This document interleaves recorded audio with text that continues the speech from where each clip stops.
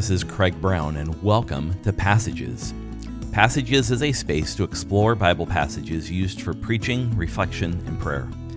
My hope is that Passages will shine a unique light on text used for preaching here at the First Free Methodist Church of Seattle, or for anyone looking to dive deeper into the Bible. Today's passage is from the Apocalypse of John, also known as the Revelation, beginning in chapter 1, verse 9, through verse 17. It's the basis of the sermon here at First Free Methodist Church on July 2nd, 2023. It's the first message in our new series called The Worth of Worship, as we explore worship in the Christian tradition and how worship grounds us as God's people. As we turn to this text in the Apocalypse, we look first at this passage from verses 9 to 17, which sets the stage and gives a description for us of how this entire book begins to unfold. And so let's hear the passage of Scripture from Revelation chapter 1. I'll be beginning at verse 9 in the 2020 revision of the New American Standard Bible. I, John, your brother and fellow participant in the tribulation and kingdom and perseverance in Jesus, was on the island called Patmos, because of the word of God and the testimony of Jesus. I was in the Spirit on the Lord's day, and I heard behind me a loud voice, like the sound of a trumpet, saying, "Write on a scroll what you see, and send it to the 7 churches, to Ephesus, Smyrna, Pergamum, Thyatira, Sardis, Philadelphia, and Laodicea." Then I turned to see the voice that was speaking with me. And after turning, I saw 7 golden lampstands. And in the middle of the lampstands, I saw one like the Son of Man, clothed in a robe reaching to his feet, and wrapped around the chest was a golden sash. His head and his hair were white like white wool, like snow, and his eyes were like a flame of fire. His feet were like burnished bronze when it had been heated to a glow in a furnace, and his voice was like the sound of many waters. In his right hand he held 7 stars, and out of his mouth came a sharp 2-edged sword, and his face was like the sun shining in its strength. When I saw him, I fell at his feet like a dead man. Now, of course, the story goes on, and Jesus, in this vision, appears and, of course, addresses John as a part of this vision that doesn't just unfold in chapters 1 and 2, but it's really the vision that John sees throughout the entire book of Revelation all the way to chapter 22. But these early verses in the Apocalypse of John help set the stage for us, to help us understand what's going on for John as he's on the island of Patmos. So if we take a careful look at verses 9 and 10, we understand clearly the setting that John describes here. John describes this narrative in the first person. He says that I am your fellow participant in tribulation, and that he is their brother in verse 9. This is an unusual combination of words in the Greek language, and this is written. It's a word for fellow participant that you would the best way to pronounce it would be sun koinonia. It's the word koinonia with the prefix sun on it, which means to be a fellow participant in community, a co-member of the community. And he describes how he's a brother and fellow participant.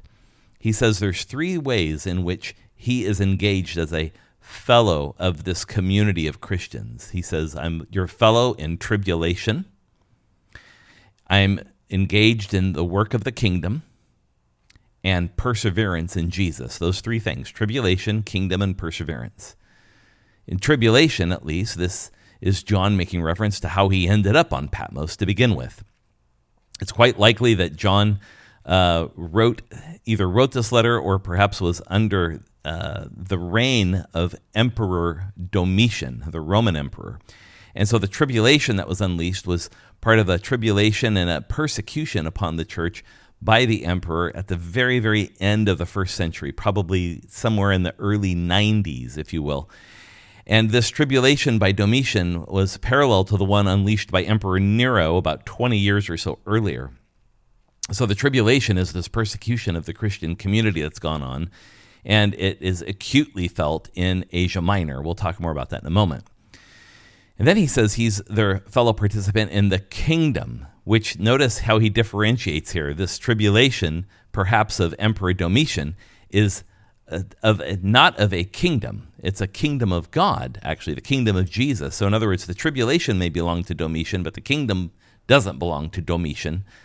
And then he finally says in the third way, I am engaged with you as a fellow participant in perseverance, this capacity to respond to tribulation.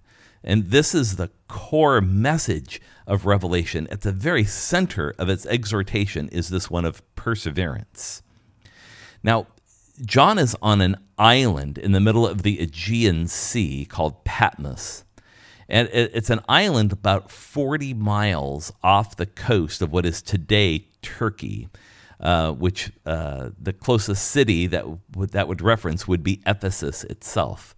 Now, Ephesus was a famous city in the ancient world. It housed one of the great wonders of the ancient world in the Temple of Artemis. And Patmos was an island about 40 or so miles off the coast. And oftentimes people make a mistake in reading this text. They refer to Patmos as some kind of penal colony or prison. It's almost like it's a modern-day Alcatraz. That's not correct. Patmos was not a penal colony. It was part of a region of the Roman world called Miletus in the middle of the Aegean Sea. On Patmos, there's archaeological evidence of a school being there, a gym being there. They had a substantial temple to the god Apollo and Artemis, both of whom are Greek gods. And so there's a sense in which there's already a community on Patmos. So why in the world is he there? Why is John on Patmos to begin with? He says quite clearly in verse number 9 that the reason he's there is because of the word of God and the testimony of Jesus. And so this tribulation he's experienced has been one that has occurred because of the word of God and the testimony of Jesus. For the very act of being and proclaiming himself as a Christian, he finds himself in this situation on Patmos. He's likely, most scholars think, under some form of self-exile. Oftentimes when there was a persecution or there was even places where there might be some criminal occurrence in a person's life where they might be accused of a crime and even found guilty of it, depending on where they ranked in Roman society, they were given different options for their punishment. And so it's quite likely that John's punishment could have been execution, or because he might have been a Roman citizen by this point, or he might be more higher ranking, he could have been offered a self-exile in exchange for his death sentence. Now, when this happened to Roman citizens, oftentimes they were stripped of their citizenship, and they were also stripped of their property that they may have owned. So John's way to Patmos could have been a result as being sentenced to go there, but it could also quite likely be his own self-exile. And when this book was written, Revelation, either by John or his followers shortly after his death, it was likely back in Ephesus after Emperor Domitian had died. Oftentimes when Roman emperors would die, those who had been sent into exile or those who had been imprisoned as political prisoners were freed. And so it's quite likely that after Domitian died, that John would have found his way back to Ephesus again. This opens up a key passageway for us in this entire part of the text, that perseverance is a key virtue for Christians. Now, throughout this letter, the cause of perseverance is lifted up. The entire body of Revelation is a letter. It's a communication to those 7 churches in Asia Minor. The letter exists to lift up the value of perseverance as a virtue. John's exile is caused by his clear obedience to the Christian faith. That's how he finds himself on this island of Patmos. So his own example and experience are to be imitated by us. Persistence and perseverance are the key for us as followers of Jesus.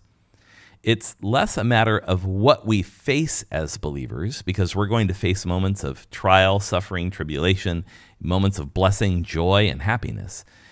it doesn't really matter what we face as believers, but what does matter is how we face it. How do we react, and maybe more importantly, how do we respond to the moments in our life that are filled with challenge? Perseverance is a key virtue for Christians.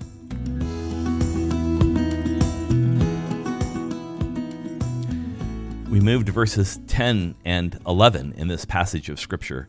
And John tells us some things that had been happening in this space. He says there are two things about this vision that he had that unfolds the entire book of Revelation. He says first in verse 10 that he was in the Spirit. Now, it's important that we note that this is not some kind of trance that he's in. The reason we know that sometimes when we're looking at the actual language the New Testament is written in is that when there's a particular word you could use for something like trance, but that's not the word that's used, there's some sense in which we can kind of rule that meaning out. And in this case, the word for trance, and there's a Greek word for that, that's not used here. It's more like a vision or a picture. He could be in a point of meditation even, kind of in an image-rich environment where the Lord appears to him in this vision. He then says the second thing, that it happens on the Lord's Day. And this is likely Sunday, Resurrection Day. It's a day when Christian communities, even by the end of the first century, had come to gather themselves together as God's people, differentiated against Saturday, which is the Jewish Sabbath. It says in the text that he heard a voice like a trumpet behind him. The trumpet is a familiar note of announcement in the Bible. If we start reading Daniel, we start reading Ezekiel, we start reading some of the other prophets in the Jewish scripture, we find time and again the announcement of God's presence like a trumpet. So this isn't a surprising image. A piece of trivia that folks need to know about the book of Revelation that's really key to it is that nearly 75% of this particular book, the Apocalypse of John or the Revelation, is either quotations or allusions to what Christians call the Old Testament. Almost 75%. And so we need to remember that this is a text written in a time and a place, a language and a context. And when we forget those things, we can often get into trouble when we try to read or interpret this book. The instructions given to him in verse 11 are to write on a scroll what you see and send it to the 7 churches. He's supposed to write what he sees. This is key. Remember, he's in a vision or a dream as he's experiencing this. So almost imagine the way we have a vision or a dream ourselves, kind of surreal imagery, oftentimes defying the laws of physics or whatever it might be. We need to remember that he's in this state, and so the text will illustrate how the vivid images in what's called apocalyptic literature, which the book of Revelation is, are to be interpreted.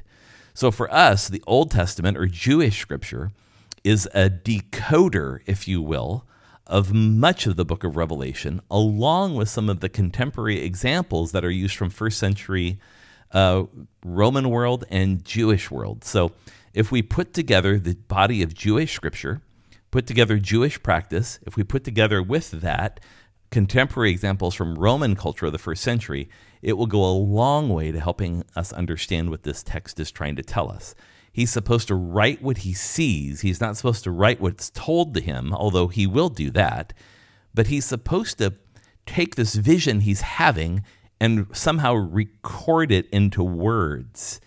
So John's work in the Apocalypse is a bit of interpretation. He's seeing a vision, and then he's trying to describe it somehow with words. And I think it's important to sit with that for a moment, because there's a recognition here that the totality of the vision is hard to convey in words. And so the words are important, and we need to remember that they're describing a vision John is trying his best to describe. Now, the assignment is clear. Everything he sees, he's supposed to write that as a letter to 7 different churches in Asia Minor.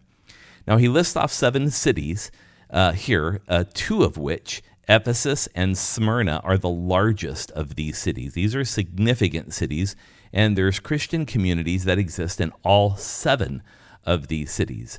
I've been blessed to be able to journey to each one of these 7 and have seen where these communities were located and the settings that they were in. And certainly even as we learned in the ancient world, Ephesus and Smyrna, which Ephesus, the closest city that corresponds to it today in Turkey, is Kusadasi, and Smyrna is modern-day Izmir in Turkey.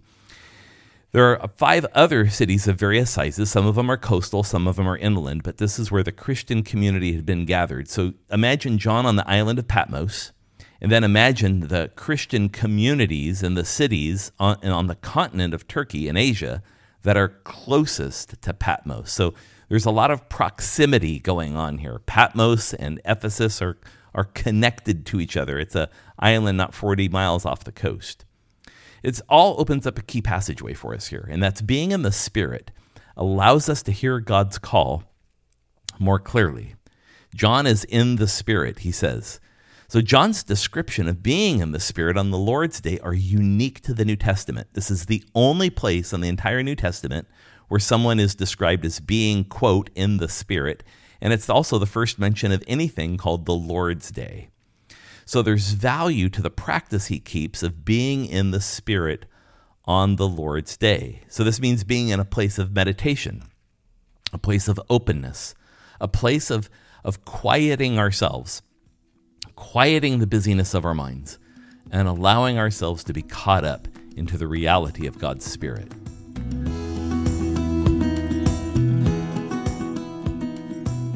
The text now turns to the visual element.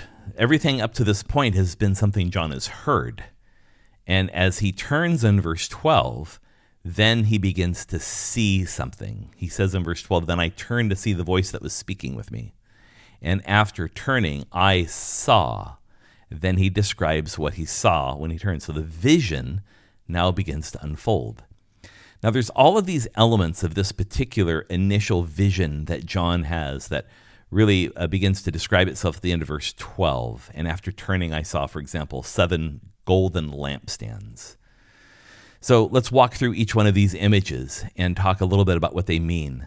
The 7 lampstands here, the image, of course, is of a menorah, and it's designed to call the reference the 7 lampstands that are in the Jewish temple and the tabernacle before that, which that temple had long been destroyed by the Romans for over 20 years by the time this particular vision happened for John. In many ways, since it conjures these images of the temple or tabernacle we know from Jewish scripture, the Old Testament, it helps us understand that what he's seeing is something of a heavenly realm, or like a heavenly temple, if you will. And this becomes much more explicit in Revelation chapter 4.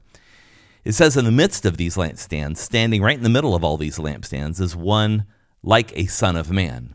This is, of course, a title of Jesus we know from the Gospels, but what's interesting is that John's Gospel never uses the term Son of Man to address Jesus by identity. So it's interesting why this is chosen, and so what most scholars think is that this is, again, calling to mind more Jewish scripture. The book of Daniel talks about how Daniel's 3 friends were thrown into the fiery furnace, and there in the furnace, a 4th one appeared like a son of man. So this apocalyptic imagery between Daniel and Revelation, which is common throughout this book, is kind of pulled to the forefront. The robe that goes to his feet is likely some kind of angelic garment. Some have even suggested it's like a priestly garment, indicating the kind of role Jesus has as a messenger or even a priest. The golden sash across his chest is consistent with the image we see in the vision in Daniel chapter 10 about position of power or royalty. The head and hair of white, these are common depictions in Scripture that we know from the Old Testament of describing what's called the Ancient of Days. It's a reference to the eternal nature of God. And so Jesus is now described as appearing in that same way as the Ancient of Days. The eyes like a flame of fire are indicative that the Jesus he sees is all-seeing and all-knowing, and that this vision of Jesus is of a purifying power. Feet like burnished bronze, and notice how the text described them. It's like they're still hot. Feet like burnished bronze when it has been heated to a glow in a furnace. And so it's this substance of bronze is forged of copper and tin together, and it's much stronger metal when it's forged this way. And so there's an idea that Jesus is able to move with strength and that his footsteps are filled with strength and power. It's an image of this eternal power of who Jesus is. The voice like many waters. No, we know what it's like to be near a waterfall with massive amounts of water moving. It's hard to hear anything else. Again, being indicative of the power of God, the 7 stars. Now, the 7 stars are important because when we look at images of the emperors in the first century world and on into the second century, they're holding 7 stars in their hand.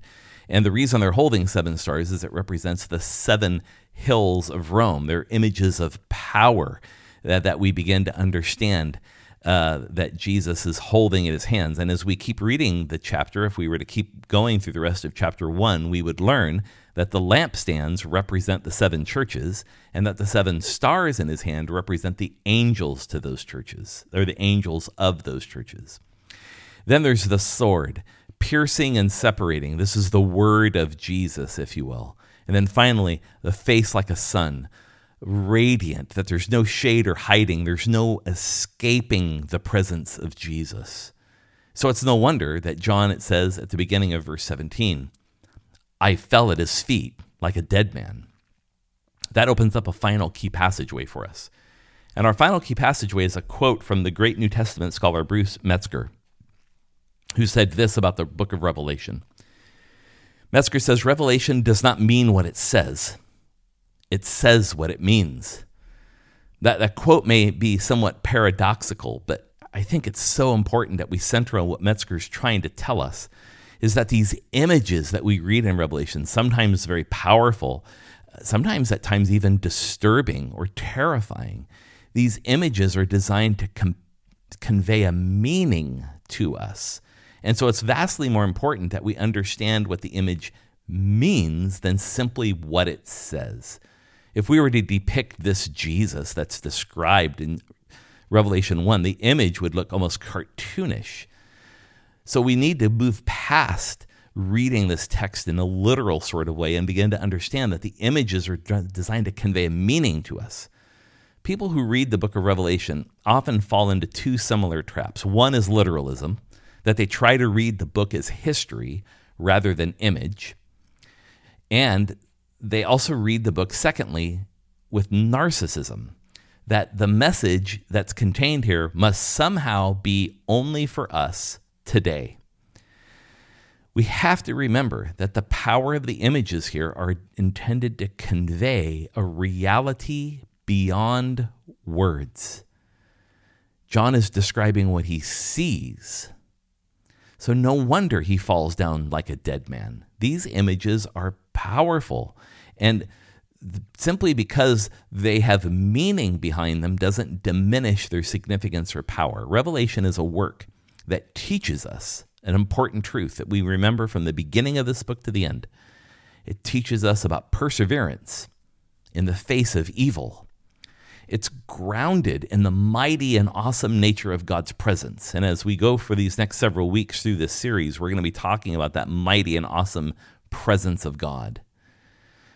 Roman emperors like Nero in the late 60s and 70s, or Domitian in the late 80s and early 90s, these people are imposters of God's greatness.